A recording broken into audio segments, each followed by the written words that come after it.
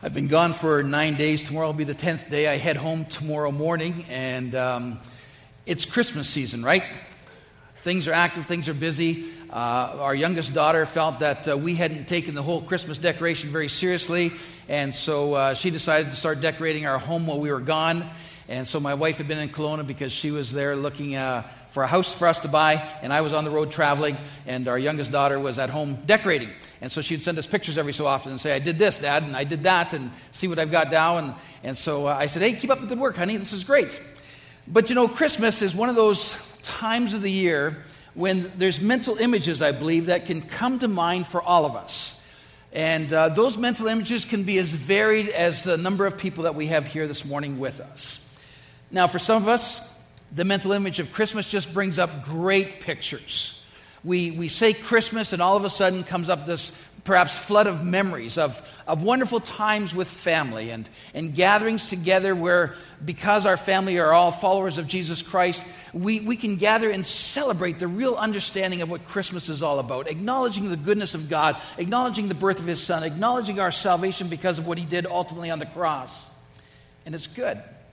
And if you're in that category this morning, understand that you're probably in somewhat of a minority, but rejoice in that category. Thank God for your mental image that you can pull up that is just so full of good things and good memories. For others, though, we say the word Christmas, and maybe our Christmas has always sort of been a bit of a gong show. It's been a problem. It's been a struggle.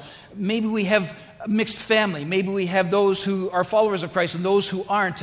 And so the celebration, as much as we want it to be all about Jesus, it just has a different flavor, a different feel, a different sense. And maybe it's not always full of joy. And maybe there's those times when that family member comes home and we're just on a bit of pins and needles and tension.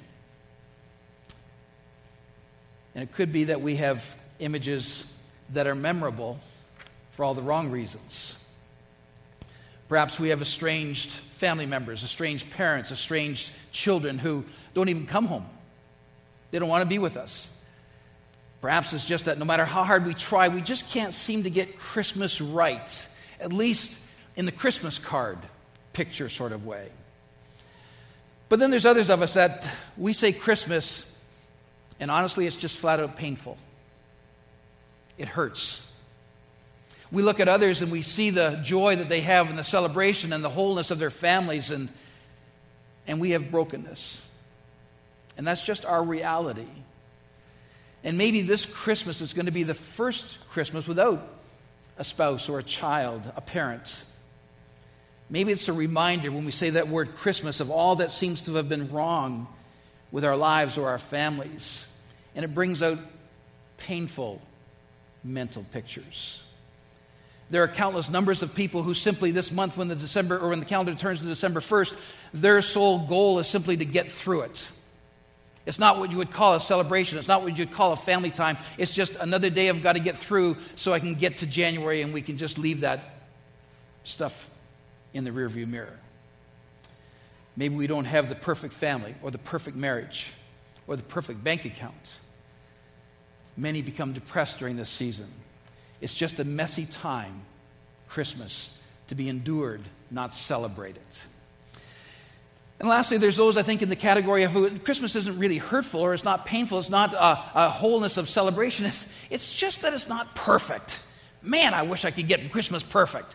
I wish I could get the perfect decorations and have the perfect people over and have the perfect family meal and have the perfect everything. And our Christmas just isn't ever really perfect. And it just seems to be always a little bit messy where things just don't quite turn out the way I had envisioned. Well, for all of us, particularly in this latter part of the categories of things being hurtful or painful or messy, I've got somewhat of good news for you because I want you to understand that Christmas has really always been messy. And maybe we've sort of set up a bit of a false romantic ideal about what Christmas is like when it's not really that way at all. If you have your Bibles, turn with me to Luke chapter 1, where we're going to discover Mary and Joseph and of course, Mary's story here in Luke chapter 1. And we'll jump over and look at a little bit of the Joseph story in Matthew 1. But their lives are about to get very messy. And not messy in a nice sort of romantic ideal, but messy in a real honest way, that it really messed up things that they had planned. And if we've attended church for any length of time at all, we know this story. But I want us to look at it from just a little different angle this morning. I want us to take away maybe some understanding of it that maybe we haven't really thought too much about in recent times. And let me just read to you and remind you of this Christmas story when Mary receives the word that, boy, her life is about to change radically. And so in Luke chapter 1 and verse 26, we start and we read these words. In the 6th month, God sent the angel Gabriel to Nazareth, a town in Galilee, to a virgin pledged to be married to a man named Joseph, a descendant of David. And the virgin's name was Mary. And the angel went to her and said, "Greetings, you who are highly favored. The Lord is with you." And Mary, she was greatly troubled at his words, and she wondered, well, what kind of greeting this might be. But the angel said to her, "Don't be afraid, Mary. You've found favor with God, and you will be with child, and you're going to give birth to a son, and you are to give him the name Jesus. And he will be great. He will be called the Son of the Most High. And the Lord God will give him the throne of his father David, and he will reign over the house of Jacob forever. His kingdom will never end." How? "How will this be," Mary asked the angel, "since I am a virgin?" And the angel answered, "Oh, the Holy Spirit will come upon you, and the power of the Most High will overshadow you. So the Holy One to be born will be called the Son of God. And even Elizabeth, your relative, is going to have a child in her old age, and she who was said to be barren is in her 6th month. For nothing is impossible with God." "Oh, I am the Lord's servant," Mary answered.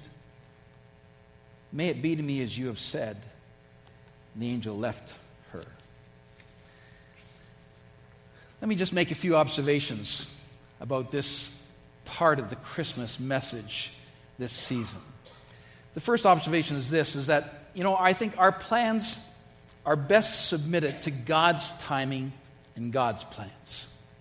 Our plans are best submitted to God's timing and God's plans. Now we see that in just the first couple of verses of this passage, because there's plans here. In the 6th month, God sent the angel Gabriel. This is God's plan. And he goes to the town of Galilee and to this virgin, to this young girl pledged to be married to a man named Joseph. Those were Mary's plans. You see, Mary was a good Jewish girl. She was just a young teenage girl, and she had plans, she had dreams, she had normal plans and dreams. And those normal plans were, I want to get married. That's what they wanted, all of them at that point in time in history. They just wanted to get married. And Mary's plans were well on their way to fruition. She was going to get married. She was living life the way life was supposed to be lived for a good Jewish girl. She was serving God. We'll see in just a moment that God was actually extremely pleased with her.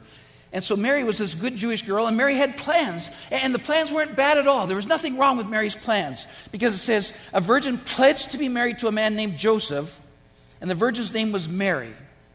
And so we know what the plans were. The plans were to get together with this young man and to have children and to have a family and to do what had been done for all time before that and to time future as well. It was good plans.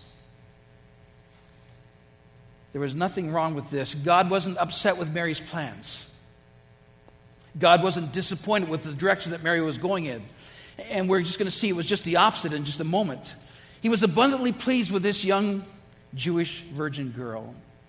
And so, before we go any further, let's just be clear that there is nothing wrong with making plans.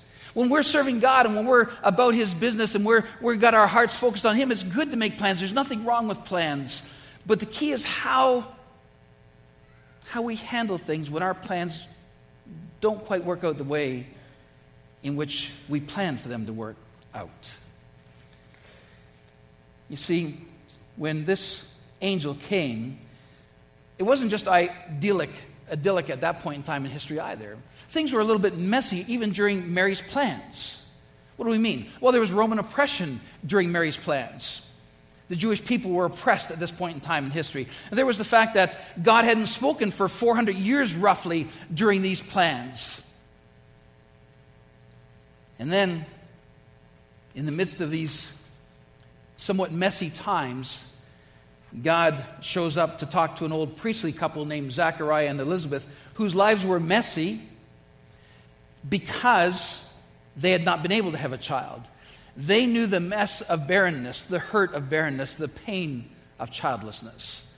Zachariah and Elizabeth lived with that. And God showed up in the midst of that. And this relative of Mary has her life totally changed in a way that I suppose some would be happy about, in that she became pregnant and her husband became silent. But Mary's not even really all that much aware of this. And it's her turn now to have her plans more than just slightly altered. Her plans are about all of a sudden to get extremely messy, because the angel greets her and says to her, "Greetings, Mary, you who are highly favored, the Lord is with you." And Mary right away, I'm intrigued by this, because look what it says. It says that Mary was greatly troubled at his words. I would be greatly troubled that there's an angel in my bedroom. But it says that somehow she'd gotten used to that fact, because now, after the angel spoke to her, it says very clearly that Mary was troubled at these words. Well, what are these words? These words very simply are, "Greetings, you who are highly favored." Now remember, this is a young teenage girl. This is amazing to hear an angel appear and then say, "Greetings, you who are highly favored, the Lord is with you." And it says Mary is troubled at these words. Her life is about to get very messy. So the first observation is that our plans are best submitted to God's timing and God's plans, and that's not always easy to do, if we're honest. But let's also understand that when God's at work in our lives, sometimes it just gets messy. That's true. Now, you need to hear that again. When God's at work in our lives, it sometimes just gets messy. You see, God being at work in our lives doesn't mean everything gets all smooth and better. Because sometimes when God's actually at work in our lives, things are going to get messy. That's what happened to Mary. Mary's plans and God's plans were not identical to start with here. God steps in, the angel appears, says, "Greetings, you who are highly favored," and Mary is troubled. Now, it's interesting. Remember, Mary had plans. She was going to get married. She had this plan that was all good and there was nothing wrong with it.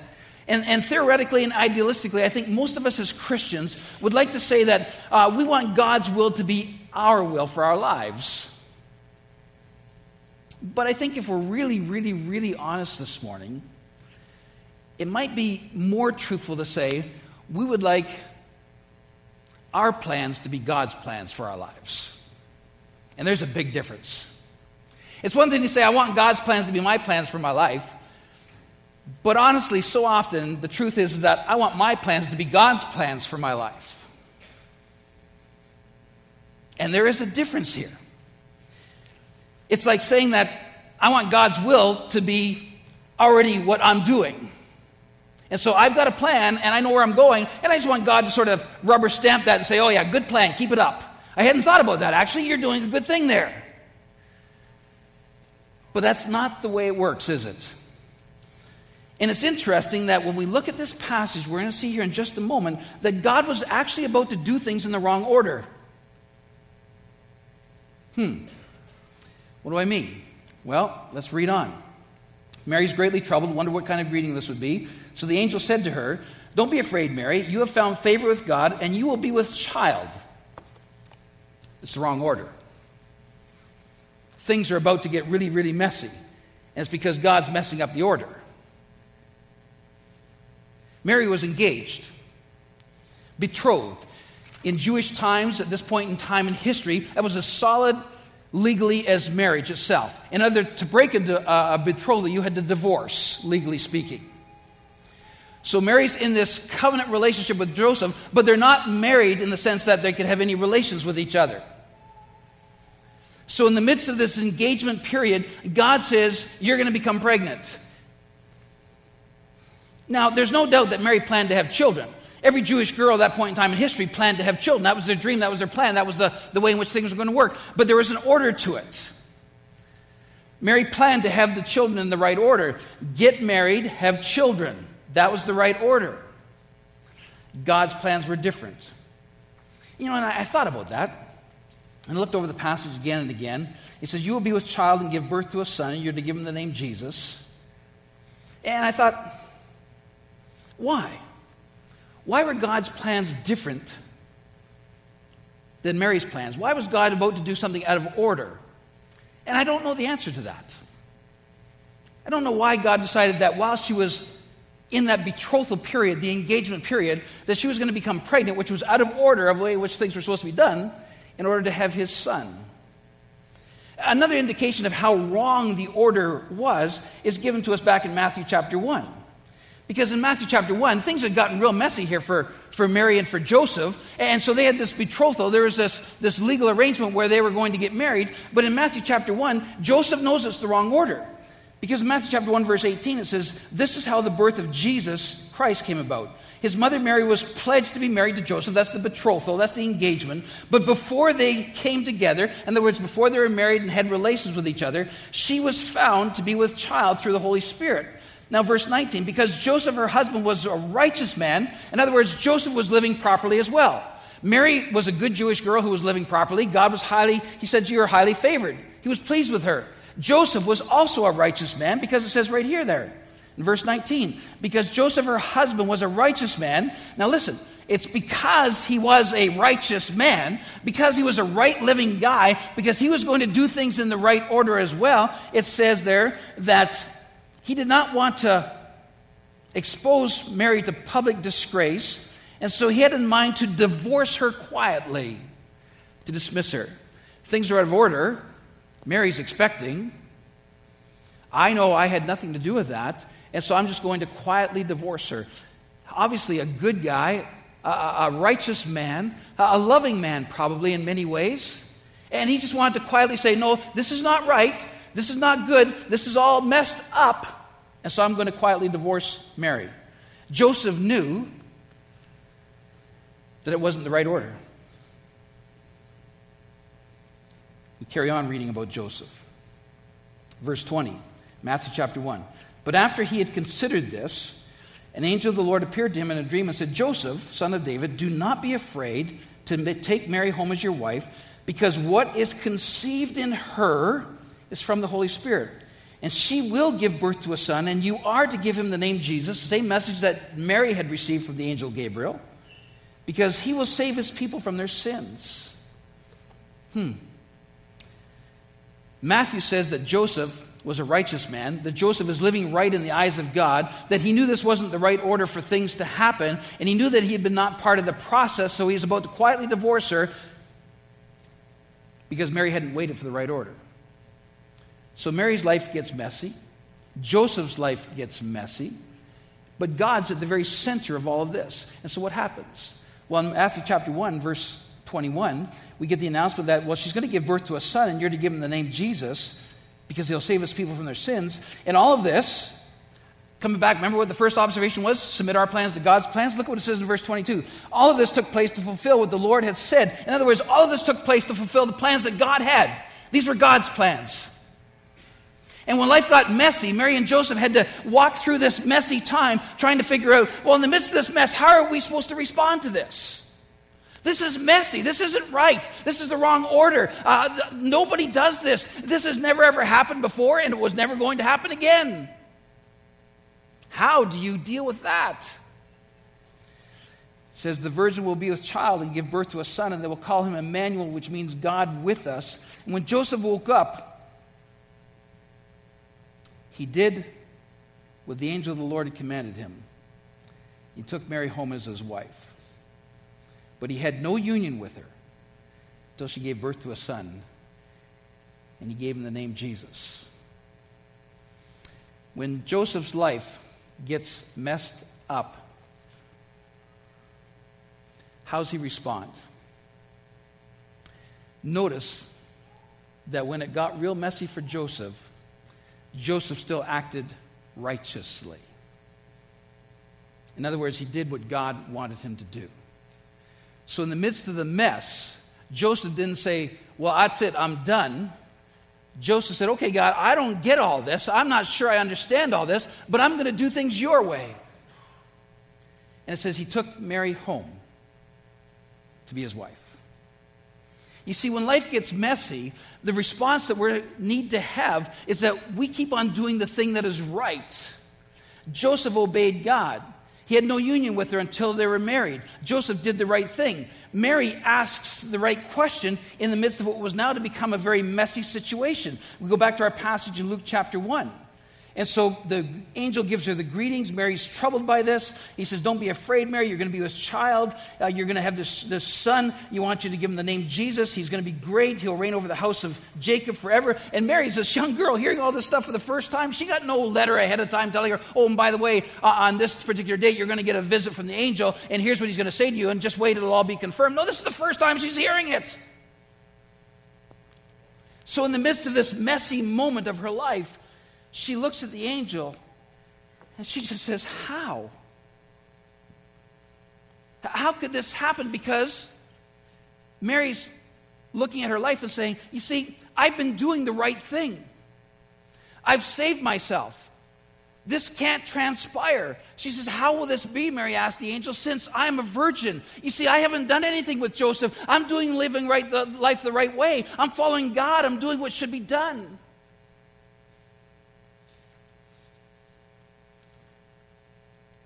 And so today, this season, this Christmas, it could be that life is messy for you. Here's my advice. Follow the model of Mary and Joseph and just keep on doing the right thing. Keep on turning back to God and saying, okay, God, not my plans, not my way, not what I envisioned, not what I saw, not what I'd put forth, not what I dreamed of, but God, I'm going to turn to you. You see, in the midst of this question, Mary gets an answer. And this is the third observation. The third observation is that the key in the midst of the mess is to focus on the God of the impossible. The key in the midst of the mess is to focus on the God of the impossible. Because Mary asks a very logical, understandable question. How will this be since I am a virgin? I envision Gabriel looking and thinking to himself, oh, Mary, that is a great question. That is very astute of you to ask that, actually. You don't just blindly go on and say, oh, yeah, no problem, whatever, big deal, that's okay. But Mary just simply asks a great logical question. How will this be? And I can almost imagine the angel looking at her thinking, I knew this question was going to come. I knew that you were probably going to ask this. And I can't wait, Mary, to actually tell you the answer. You see, back up in verse 31, the angel had told her, you will be with child and you're going to give birth to a son and you're to give him the name Jesus. And I think ever since those words were given to Mary and they were also given to Joseph in Matthew chapter 1, that name Jesus has been uttered by countless numbers of people right in the midst of our mess. That when our hearts are broken, we say Jesus. When we don't know where to turn, what to say, how to respond, we whisper the name Jesus. We cry out to the only one who can make sense of what's going on, Jesus. And in that name, Jesus, we are told that this world is not all that there is.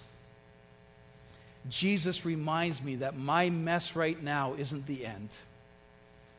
Jesus lets me know that he's so much bigger than everything else that I've got planned, because the angel is about to tell Mary something incredibly true about the size of her God and our God. And when life takes that wrong turn and things are in the wrong order, we cry out to the only one and we whisper, Jesus. How did the angel know what to say at this point in time? Because the angel, when Mary asked the question, answered, and he said, O Mary, the Holy Spirit is going to come upon you, and the power of the Most High will overshadow you. So the Holy One to be born will be called the Son of God. And then he tags in Elizabeth here. He says, even Elizabeth, your relative, is going to have a child in her old age, and she who was said to be barren is in her 6th month.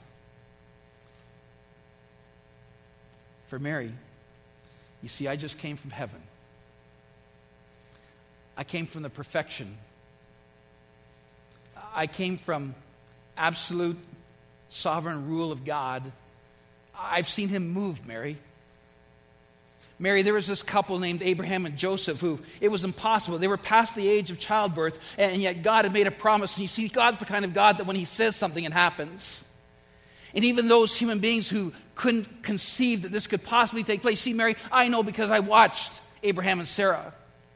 And when the earth got so bad and there was a destruction that was about to happen, and there was this guy named Noah who was the righteous man on the earth, well, God moved in such a way as to powerfully both destroy and redeem.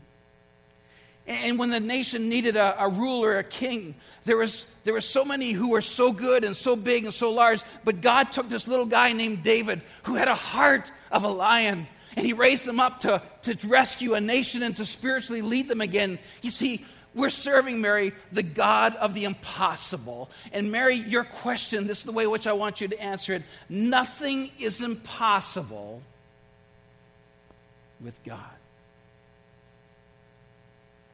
Oh, how the angel must have rejoiced to be able to look at this young Jewish virgin girl whose life is now all messed up and assure her with the truth, Mary, in the midst of your mess, nothing is impossible with God. Wow. When I read that, I was moved to go to Hebrews 11 and read the great stories of faith, both patriarchs and both those who are known and those who are unknown, and was reminded again of how incredibly great our God is. That every time there seemed to be some kind of need in our world, God stepped in. And so maybe today that's actually why you're here. Maybe this is simply the message that you needed to hear from God this morning. That you need to know nothing is impossible with God. And that doesn't necessarily always mean that life's going to get better. It could mean by saying that life's going to get messier. Because the first Christmas was actually pretty messy. But nothing is impossible with God. But what happens then after the angel says, Mary, this is how it's going to take place. You're not going to have any union with Joseph because you see the Holy Spirit's going to do this. And nothing is impossible with God. And so the angel stops with his message, and he looks down at this little Jewish virgin girl, and he hears these words from her. I am the Lord's servant. May it be to me as you have said. Wow. Then the angel left.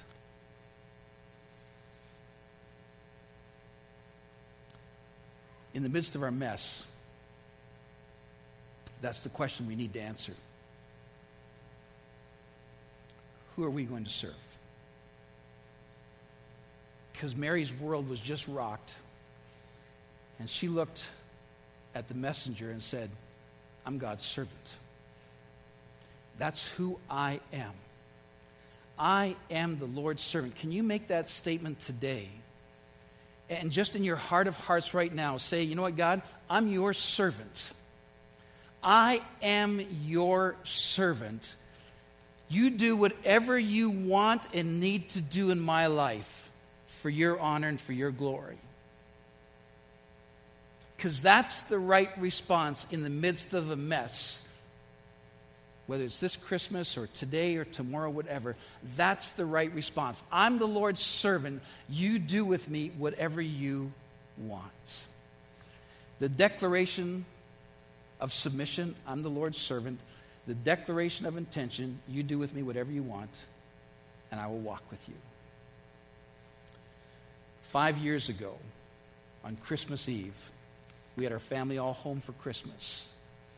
And I would leave early, as I'd done for years and years and years as a pastor in a church, and go over to the church ready for the Christmas Eve service.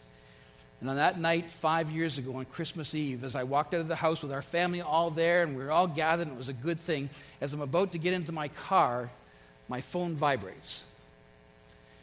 And I take my phone out of my pocket, and I start the car up, and I look at it, and it's a text message. And the text message says this: Pastor Russ, you may not know who I am, but I know you, and I'm friends with your daughter-in-law.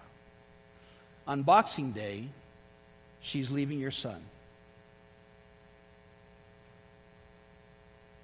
And that was the end of the text. My world got all messed up as I sat in the car by myself. And I thought, how can I go to a Christmas Eve service now? How can I celebrate the birth of Jesus with my family, my congregation, when I know that things are about to get very, very messy in our family?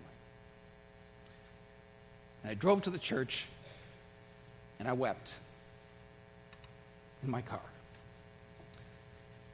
I whispered the name Jesus. Help.